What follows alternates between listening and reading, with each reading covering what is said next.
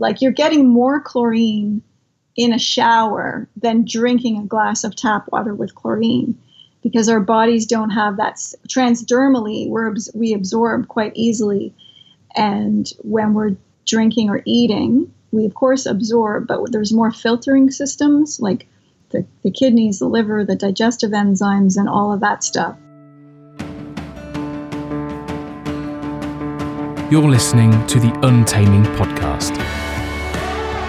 Rewild the child. Here is your host, Emily Giles. Hi, I'm Emily and you're listening to the Untaming Podcast. So today we are at the first quarter of the ice moon in the Southern Hemisphere. I hope you enjoyed the last episode with Dr. Sarah Schmid on free birth. Since recording that episode, Sarah has written up her birth story for her 9th child, who was born in January of this year. If any of you are interested in reading it, the story is available on her website. I found it really sweet to read of the help her 11-year-old son provided with setting up of the birth space. In the next episode, I speak with Dr. Carla Hannaford. She is the author of Smart Moves, and her specialty is the connection between movement and learning. But today we have Nadine Artemis back again. Enjoy.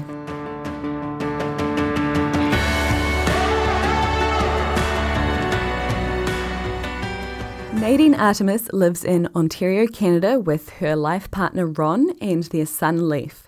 Nadine Artemis is an innovative aromacologist. She develops immune-enhancing formulas and medicinal blends for health and wellness. She is the creator of Living Libations, an exquisite line of serums and elixirs for those seeking the purest botanical health products on the planet. Nadine holds a degree in women's studies and her thesis was on the female orgasm. Nadine has published multiple books, including one on dental health and also Renegade Beauty, Reveal and Revive Your Natural Radiance, Beauty Secrets, Solutions and Preparations. Last night she had 8 hours of sleep, and for breakfast today she had liver pate on yam-based flatbread with some pickled ginger. Nadine, welcome back to the show. Thank you so much. I'm so happy to be back. So this is the 3rd time we've chatted, and the first 2 times we talked about skincare and wise interactions with the sun, and also about dental health. So each of these topics you covered in your book, Renegade Beauty, and now that I own a copy of your book, I can see that it's packed full with information. So today I'd like to talk about other topics you covered in there. To start, you have a chapter titled The Mystery and History of Beauty. Can you give us a brief rundown on the historical evolution of beauty? Sure, I'll just do that in 1 minute. No. Yeah. Yeah. It's sort of hard, where to start in that. Well, I really just feel like, present day, which isn't obviously the history, but obviously, beauty, I'd say in the last 50 years has just almost become sort of a commercial endeavor. And it just means applying makeup and cream to your skin. It seems like on one level, right? And to achieve beauty is just really about consuming. And I really feel that, beauty isn't about applying another, jar of cream or having another supplement. It's really like a feeling. And I feel like it's also just truly a communion. So it's a communion with your body, or it can be a communion, hopefully, with the universe, with the sun and the elements of nature, whatever creates us. I feel like, hopefully it's a communion with that, or, beauty when you're watching a sunrise or walking in the woods, that kind of thing. And that's where I really feel like, sort of that more authentic meaning to beauty, rather than being sort of caught up in something like the beauty industry and social media filters. And I guess that's relevant to my next question, which is because a chapter in your book is dedicated to the elements. So I like what you said there about walking in the sun. And so, while you and I have already covered the sun in a previous episode, could you give us a quick review of the importance of interacting with the sun, and then maybe a more detailed look at the other elements? Yeah, so speaking of the elements in general, because it's like, how are we going to revive ourselves? Whether you're a mom or a teen or, just a human being on the planet, I think we're all looking for that. How do we recharge the cells? How do we rejuvenate our spirit? And obviously that's not going to come from, just applying cream to your face, that kind of thing. And so, as is the thesis of my book, and I really feel that it's about it's about our relation to creation. And to me, creation can be engaged with, so to speak. Like what's tangible with creation, I feel, is the elements, which is, water, earth, wind, and fire, so to speak. And that's where I feel like we can find the sustenance from the cosmos to revive us. And I like to call that cosmoetics, where we're using the source substance of the cosmos to rejuvenate our beings. And so that's like, with water, which can simply be found in our homes most of the time. And, hopefully you can have a water filter. You've got some clean water coming out of your taps. And if not, put a filter on it. And then, it's like bathing, showering. You can have fun with like cold showers, cold plunges, jumping into the ocean, to fresh lakes, rivers. Just remembering, that water is a part of our life, not just like drinking it. And then, air, getting that fresh air, not wearing, polyester underwear. Which, letting things breathe. There's a respiration cycle to the universe, and there's a respiration cycle to our bodies, not just to our breathing, but to our pores. Even the teeth, actually, there's like this sort of, there's a fluidity where there's an exchange of fluid, like going, coming out of the tooth with, hopefully we talked about that in our other podcast, but we got to allow the body parts to breathe. And then earth. So obviously our literal food, sustenance, hopefully you can find, clean, whole food sources. And then it's also about like, lying on the earth, planting our feet in the ground, or like even using a clay mask, just getting in touch with the earth element. And of course, all the beautiful ingredients that I like to formulate with are all beautiful botanicals. From the earth.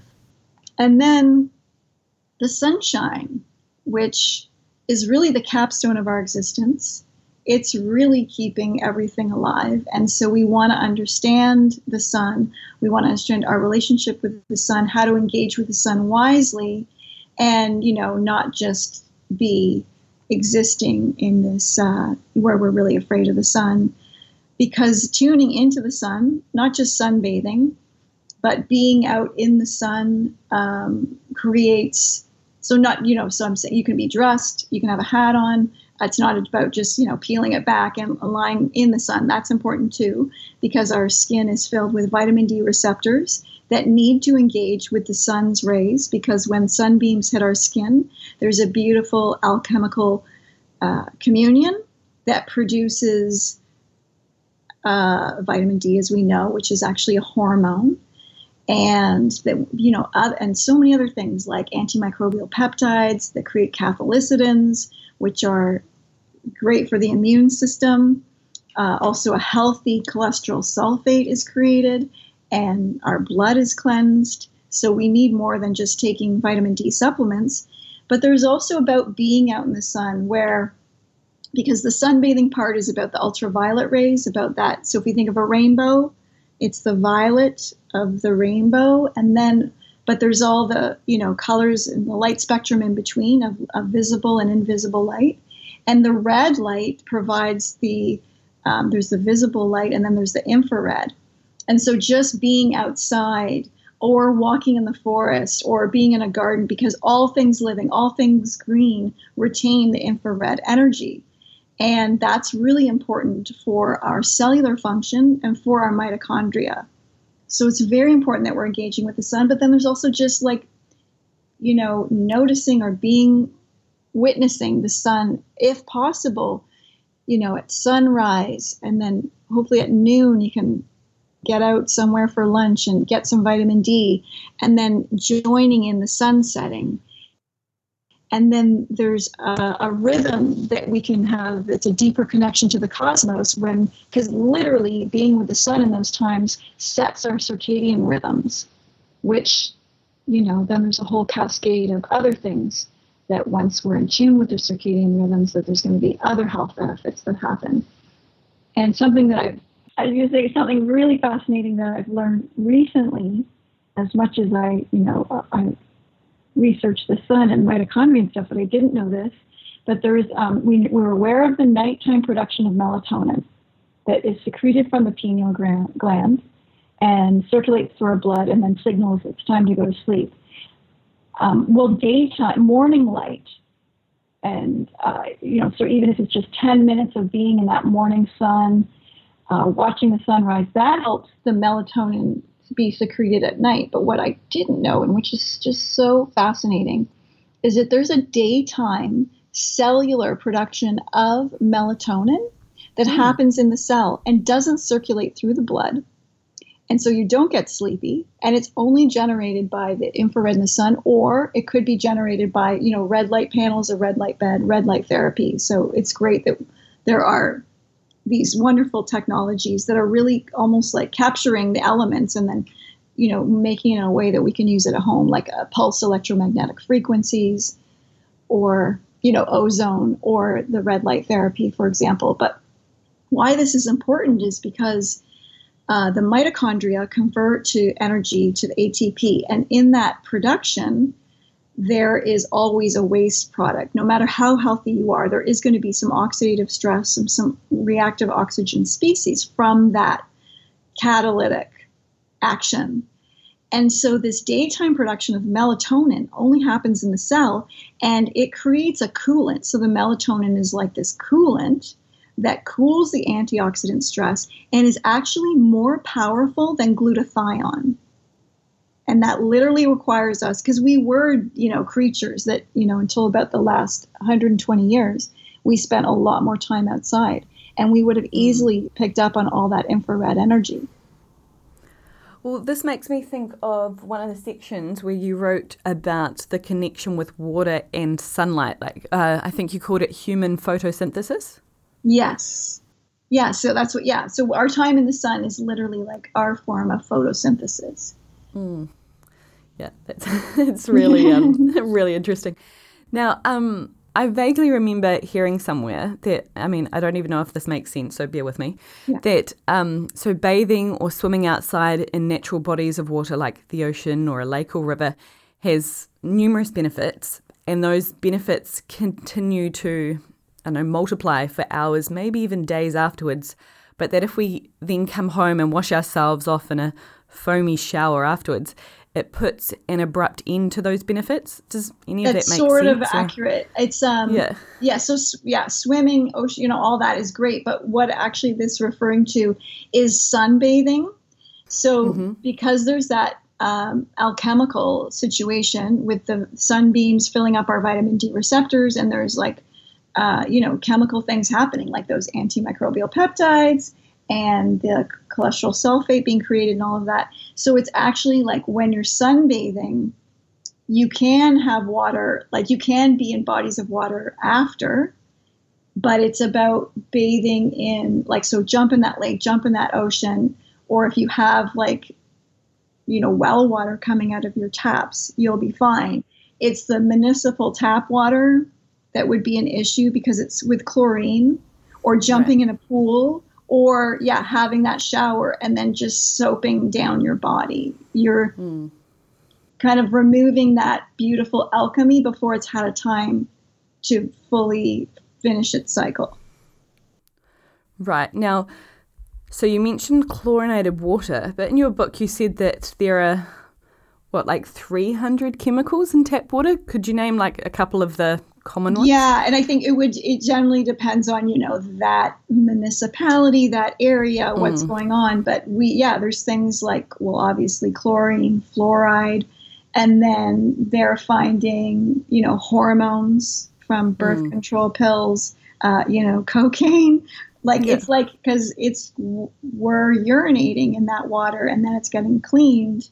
And so what people are urinating, which is filled with even like antidepressants. Right. So whatever pharma the community's on is going to be in the water. Yeah. Yeah. And so what happens to you if you, say, wash in chlorinated water? What's that chlorine doing? Well, from my perspective, now that we know more about the microbiome, what we know is that, like, you're getting more chlorine in a shower than drinking a glass of tap water with chlorine, because our bodies don't have that, like transdermally, we absorb quite easily. And when we're drinking or eating, we of course absorb, but there's more filtering systems, like, the kidneys, the liver, the digestive enzymes, and all of that stuff.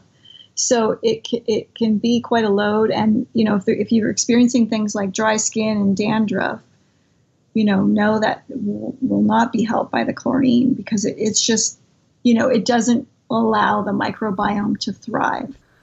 Right. And is this transdermally? I'm assuming that means through the skin?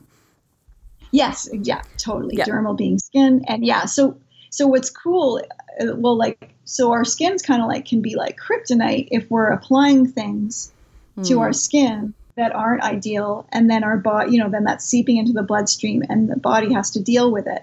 But what's also cool is that our skin, does have this sort of superpower that it can absorb. And so let's put on our skin things that will benefit our body 100%.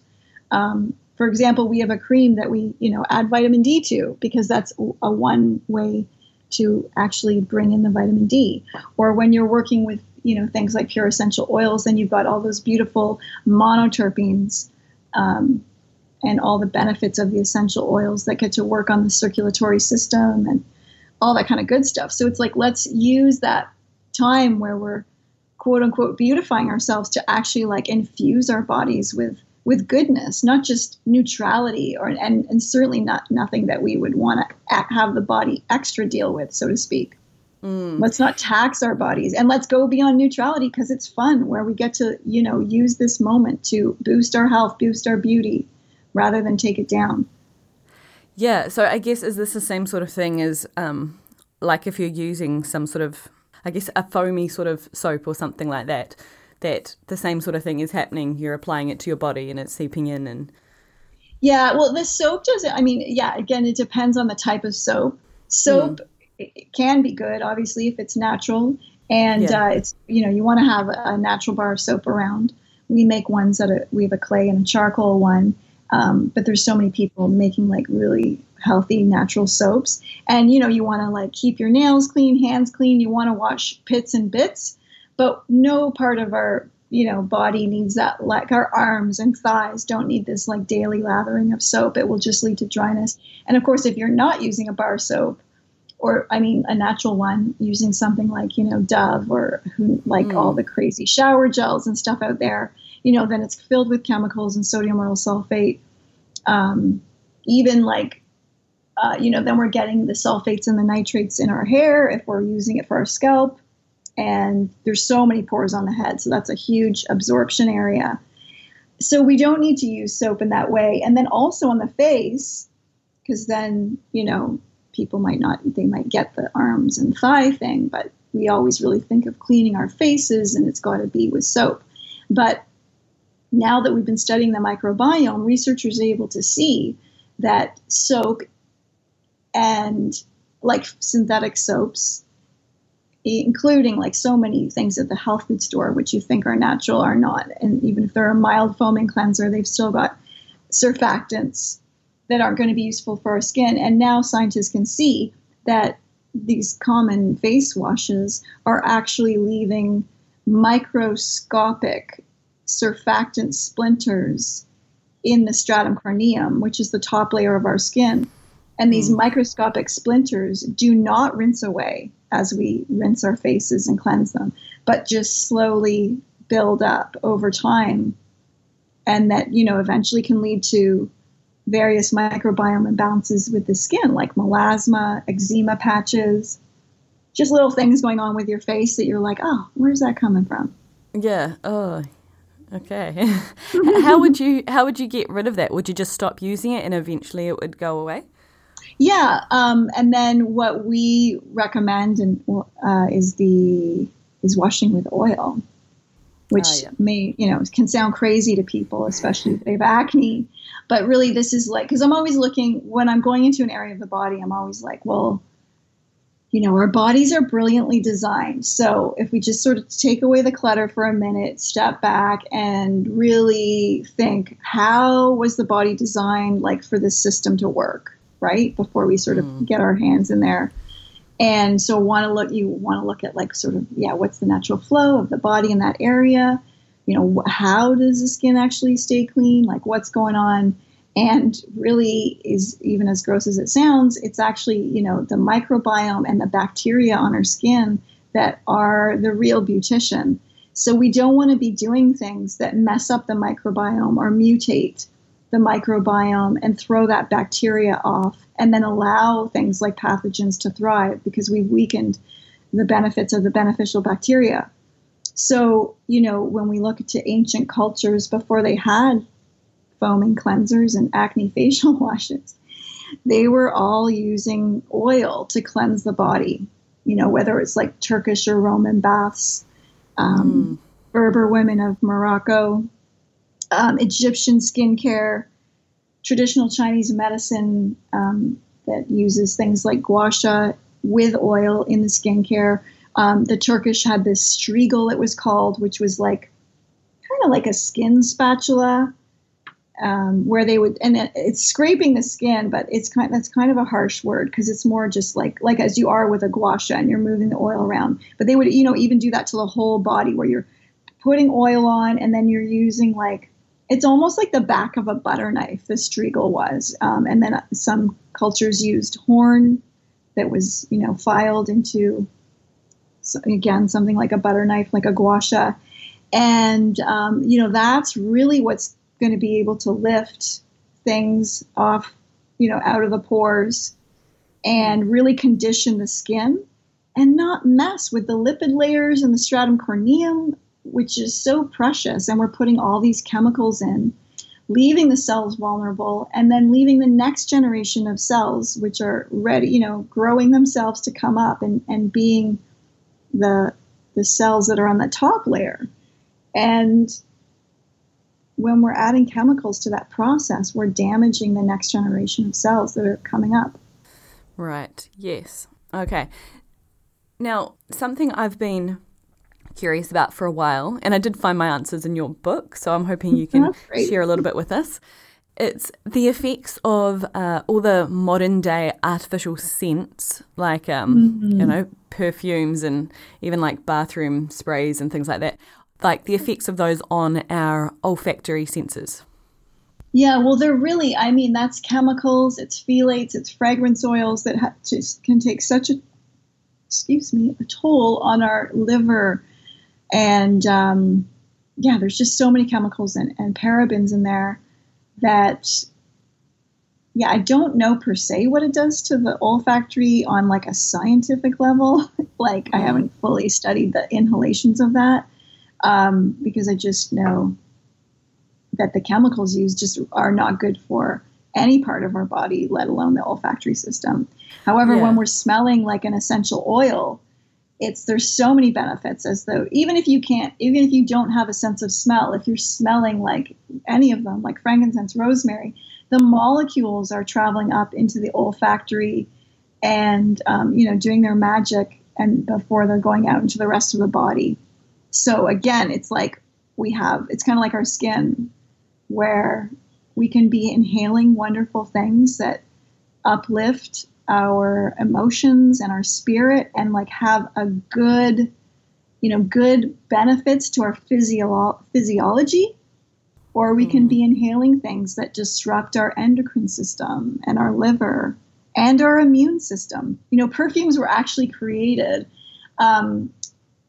There's this expression, they were created to kind of get in touch with spirit because, smell is tangible and intangible. You can smell something, so you know there is something that exists, and yet it's invisible. So for a lot of the ancient world is that feeling that you were communicating with spirit. So that was one of the primary things of perfume, besides smelling good, and we had less showers back then and that kind of thing. But also there's this expression from Rome, ancient Rome, is thymectomy, which is like, let your perfume be your medicine, which makes so much sense to me, because the perfumes we make are just so gorgeous, but they're filled with, beautiful smelling medicinal oils that, like we use rose to heal gum tissue, and it's in our beautiful roses shining everywhere perfume. And so I think it's just so cool that we have these beautiful substances that, can do the deep work of the body, but really uplift the spirit at the same time.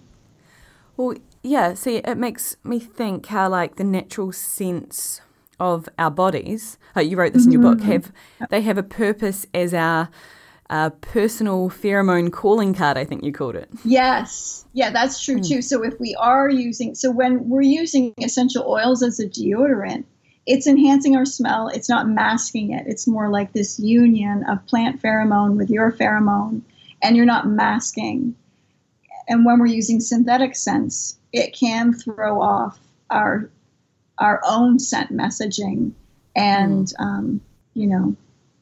lead to, even with birth control, which is not a perfume, obviously, but it does throw off, studies show, our mating choices. So women on birth control make different choices than when they're not on birth control. Right, yes. And that is related to the olfactory situation. Yeah. Yeah. And how about the use of deodorants and antiperspirants, maybe like the effects on our skin and what that's doing to us, like maybe our sweat glands?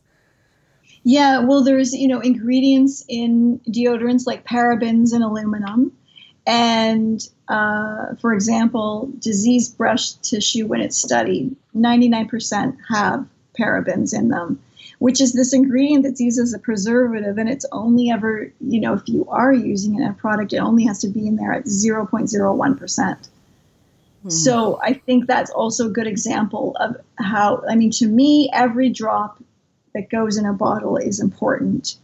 And I think that really speaks to us, because we can see how these ingredients that are used in infinitesimal amounts do show up in the body. And,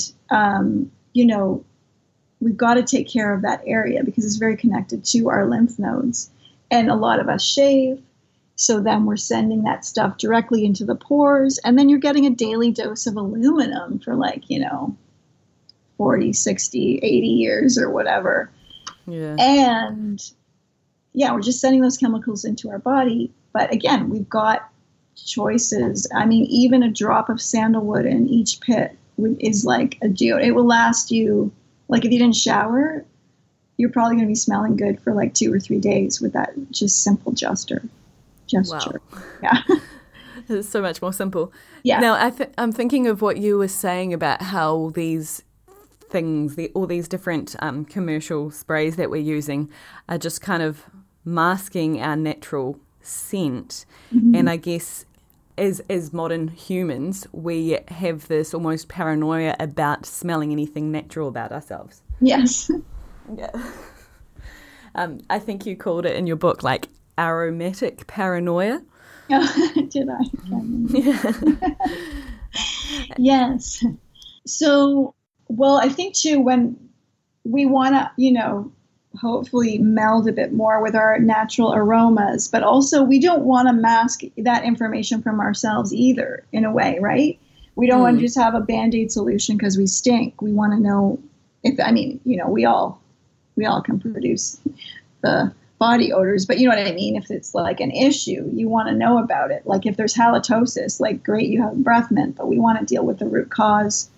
Right? And so we want to know that. And so we don't want to always be masking things. But the lovely thing about, using natural essential oils, we make these poetic pits for the armpits, and then that is harmonizing with your aroma. So it's you're not disguising yourself, but you're kind of, it's really neat because the oils just sort of take how you smell and then make it like pretty and acceptable, which is kind of cool, a really cool alchemy, right? Because then you can be, pleasant for your neighbors, but like not being a detriment for your body and to yourself. Yes, I like that. And so now what about the effects of, say, shaving, underarm shaving? Oh, yeah. Well, to each their own. But again, if you're going to shave, you don't want to be putting a synthetic deodorant on under that. Mm-hmm. I find too, like for women, you can shave and get pretty, you can have a good shave, but maybe not go right down to the skin. It's kind of nice unless you really need to, because then, you also don't get that harder stubble. And, it grows back so quickly anyway. It's just like a bit softer, I find, if you don't go like all the way. But yeah, hair removal's fine. I feel like, but for the yoni area, we do, it's also protective. It's kind of like removing your eyebrows. They have a purpose. It's, you don't want to take that away. But I mean, of course, if you got to do your bikini line or something. But you know what? I always just wear like bathing suit shorts. Right, yeah. Keep it easy. Much simpler, yes. Well, yeah, I was wondering about your thoughts on hair removal, the different types, like shaving compared to waxing or plucking, or there are other things, aren't there? Laser. Yeah, I haven't gone too much into that because, I feel like, I luckily don't have too much hair management there. Mm-hmm. So I haven't thought about it too much. But, if you're going to use a wax, there's better waxes. You don't want to use a paraffin. There's also sugaring, which is interesting. But nothing too wrong with a razor. You just don't want to make sure you're not getting ingrown hairs and stuff. And if you do, peppermint works well with that. Even just dry brushing the skin in general and getting the circulation going helps. Right. You definitely don't want to be using like, shaving foam and things that are synthetic. Yes, yeah. And yeah, while we're still talking about, shaving in legs, what insight do you have to share regarding varicose veins? Yeah, so varicose veins is really like a circulatory thing. So there's, herbs that you can use, the herbs and like vitamin C that you can use to strengthen the strength of the veins, the tenacity of the tissue there. And then we have a blend called Verve Tonic, and you can just simply apply that to varicose veins or spider veins, and that helps with the circulation. And then what you can also do is take a drop of that Verve Tonic and then a dry brush, and then you can, dry brush the legs. Now, over the varicose veins or spider veins, you kind of want to avoid that. You don't need to go over that with the dry brush, but you can do everywhere else, and it will get the circulation going. So it's about really circulation and the tenacity of the vein tissue. Right. And with regards to circulation, I guess, well, you said vitamin C and that sort of thing, but I guess movement would also help there as well, wouldn't it? Oh, for sure. Movement, anything that gets the lymph going and the vagus nerve, health of that. And a lot of people can have even active lifestyles, but still have a sluggish lymph system. So, kind of just seeing how that relates to you or what might be going on there. Yeah. Now, I love that in your book you have an entire chapter dedicated each to vaginas and to breasts. And I wondered if we can talk about the effects on them in relation to birth control. Yeah, that's a great question. Also, I just thought I'd say that my new friend, Ricki Lake, and her partner, Abby Epstein, they did a documentary called The Business of Birth about 20 years ago. And they have just a month ago launched another documentary called, I can't remember what it's called, but it's about the pill. What is it called? Yeah, and so they've really gone in depth, and I believe you can just go to their website and you can view the documentary. You can, buy a way to watch it online. And so I highly recommend that because they really cover a lot about the birth control pill, which essentially is really just putting you into menopause. which is not ideal. Right. No. Wow. And so, how does this, you talked about how it affects the breasts, but also how it affects the vagina, like in quite different ways, because they're quite different parts, but. Yeah, and then again, the effects can be sort of individual, but it is disruptive to the endocrine system. Mm-hmm. You're now ingesting synthetic hormones, which is just throwing off, the whole cycle. And, we don't need synthetic estrogen in our bodies, which would throw off the breasts. And it can lead to things like vaginal dryness and just, affect the life force of that area. Yeah. But in the book, I do also, there's a good footnote in there on neem. There's some studies that were done by the Indian Army, very successful, for men to use neem as birth control. Neem? Neem, yeah. Is that like NEEM? Yeah, NEEM, which is this beautiful, we make toothpaste from this herb. It's a beautiful herb. It's one of the most bitter, but it's a very useful herb. It's great for, digestion. I think it's like anti-parasitical. It's like very multi-purpose. But it shows to be 100% successful as a birth control for men. I believe, so I've got it in my book, but I think you've got to take it for 60 days first before it's effective. Mm-hmm. And it's a lot of people just take it daily anyway for their tummies and stuff. I believe it's 3 or 4 capsules a day. And so 60 days, it literally, does nothing to the man's fertility or testosterone. And obviously it's preventing, I don't know if you're shooting blanks or whatever happens then, but as soon as the man is off the neem, they're able to conceive. Wow. So it's like literally pretty ideal. Yeah. Wow, that's good to know. I had not heard of it before. I must have missed that in your book. Yeah, and it's a footnote, so an end note of the chapter. But this was the Indian Army wasn't just some guy experimenting. It was a deep study that was done, and so I think that's an important thing for people to know. Yeah, wow, that is good to know. And along the same way of talking about breasts. You mentioned about the way we smother them with bras, and I just wanted to hear about your thoughts on containment and also the covering of, vulvas with underwear. Yes. Well, of course, we do need underwear, but I think our bodies really rebel at polyester underwear, for example. So you really want to have, that's where you want to spend, a little bit more on an organic cotton for underwear. And you also, want to let it be free a bit too. Like if you're able, wear a skirt or a dress if you're on, in your own home or the privacy of your own backyard. And, there can just be airflow in that area. If you're able to sunbathe naked, it's very good to put those body parts that don't see the sunshine too much in the sun. There's an old Italian saying that the doctor goes where the sun doesn't. And our breasts can use some sunshine too. And so it's kind of interesting because a lot of our bras, and especially with underwire, really cut off circulation. So if you take off your bra at the end of the day and you have any indentations or red marks anywhere along that bra area, then you can see that you are cutting off lymphatic flow.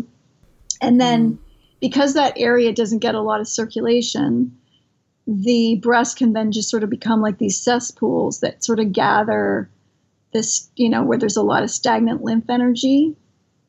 And that's not so good for the breast tissue. Additionally, it actually atrophies, wearing bras atrophies the muscles all around it. So while we think it holds them up, and obviously it does, but it's like kind of wearing a sling on your arm if you injured it and then you kept wearing it. The arm's going to atrophy with its muscular structure.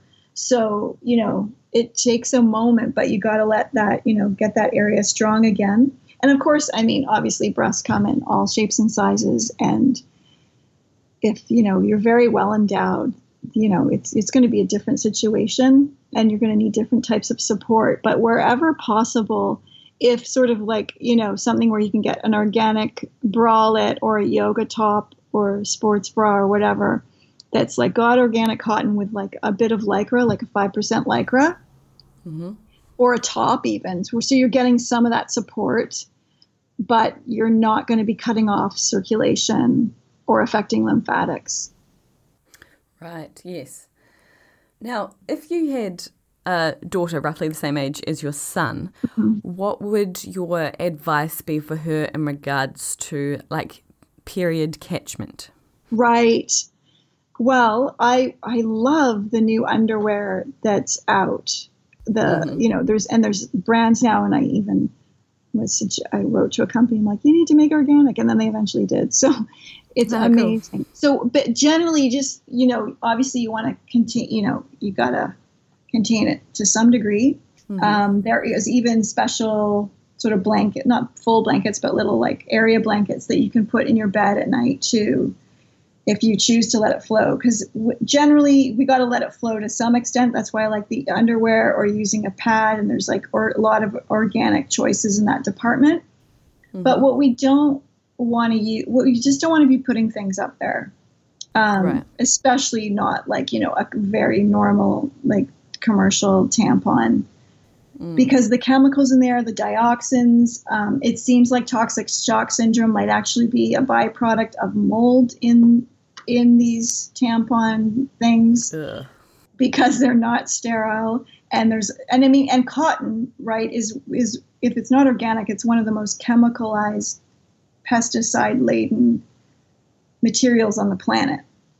And that's going straight up into our yonis, which has got this very thin mucous membrane, kind of going up into the apex of our being, perhaps affecting future fertility. And even, I love things like the Diva Cup in the sense that they're so much better for the environment, and it's really neat. And there's a lot of, innovation with female entrepreneurs in that area. However, again, I think generally you don't want to be, putting things up there because it's just disruptive. It's a foreign object in that beautiful environment, but of course there's going to be, and even an organic tampon, like, again, just save that for like, I don't know if you're swimming or something. It generally isn't how you want to be dealing with it. Right. So your view of what the best way to go would be period underwear over like menstrual cups and other internal for sure things? And I think the period underwear is just genius, and it really they really do hold the flow, and they're they're thin and movable. It's not like you've got like a diaper between your legs with a pad. Yeah. Now, what other advice would you share with parents of children approaching or in the midst of puberty? Yeah, I definitely, and then washing the skin, and because working with the oil is really great. It's going to set them up, for a, foundation of having good skin for the rest of their lives. And it really helps with acne. And if there is acne, I would be looking at some probiotics and some postbiotics like a butyrate for getting that digestive flow going, because it really often is sort of there's some kind of digestive congestion, usually that's behind teenage acne. Making sure they get out in the sun, get their vitamin D for their growing bones, preventing cavities, helping their innate immune system. Those things are important. Getting the men on the neem. Yeah. Nice. Yeah. Just thinking back to acne, what about people who squeeze pimples? Like, what's that doing when they're squeezing them? Yeah, well, unless there's a very clear whitehead, right, that you're not going to have to like dig around to remove. You definitely want to be, getting the acne, like not poking it to get the acne out. So just calming the skin down with, different essential oils. Like we make the doodabs. We've got the Zippity doodab specifically for acne and blemishes, working with the essential oils. like the oil cleansing to wash the face. And yeah, you just definitely don't want to be picking. If you happen to do that, then definitely work with the essential oils afterwards to calm the area and to clean the area and to bring it back down. Right, yes. Sunshine is very good for acne as well. Oh, yeah. And salt water as well, like in the ocean? Yeah. Going back to the elements? Yeah, that's a great thing. Mm-hmm. Cool. Okay, now I will put links in the show notes to the Living Libations website and Instagram page, and also to your books. Is there anywhere else you recommend people looking to find out more about what we've discussed today or to get in contact with you? Well, we could through Living Libations. You can email us also at sage@livinglibations.com, and we'll really, do our best to answer any question on health, oral care, or skincare, beauty. We also have free consultations that we do. On our website, there's tons of articles, and the books are also available in Audible form as well.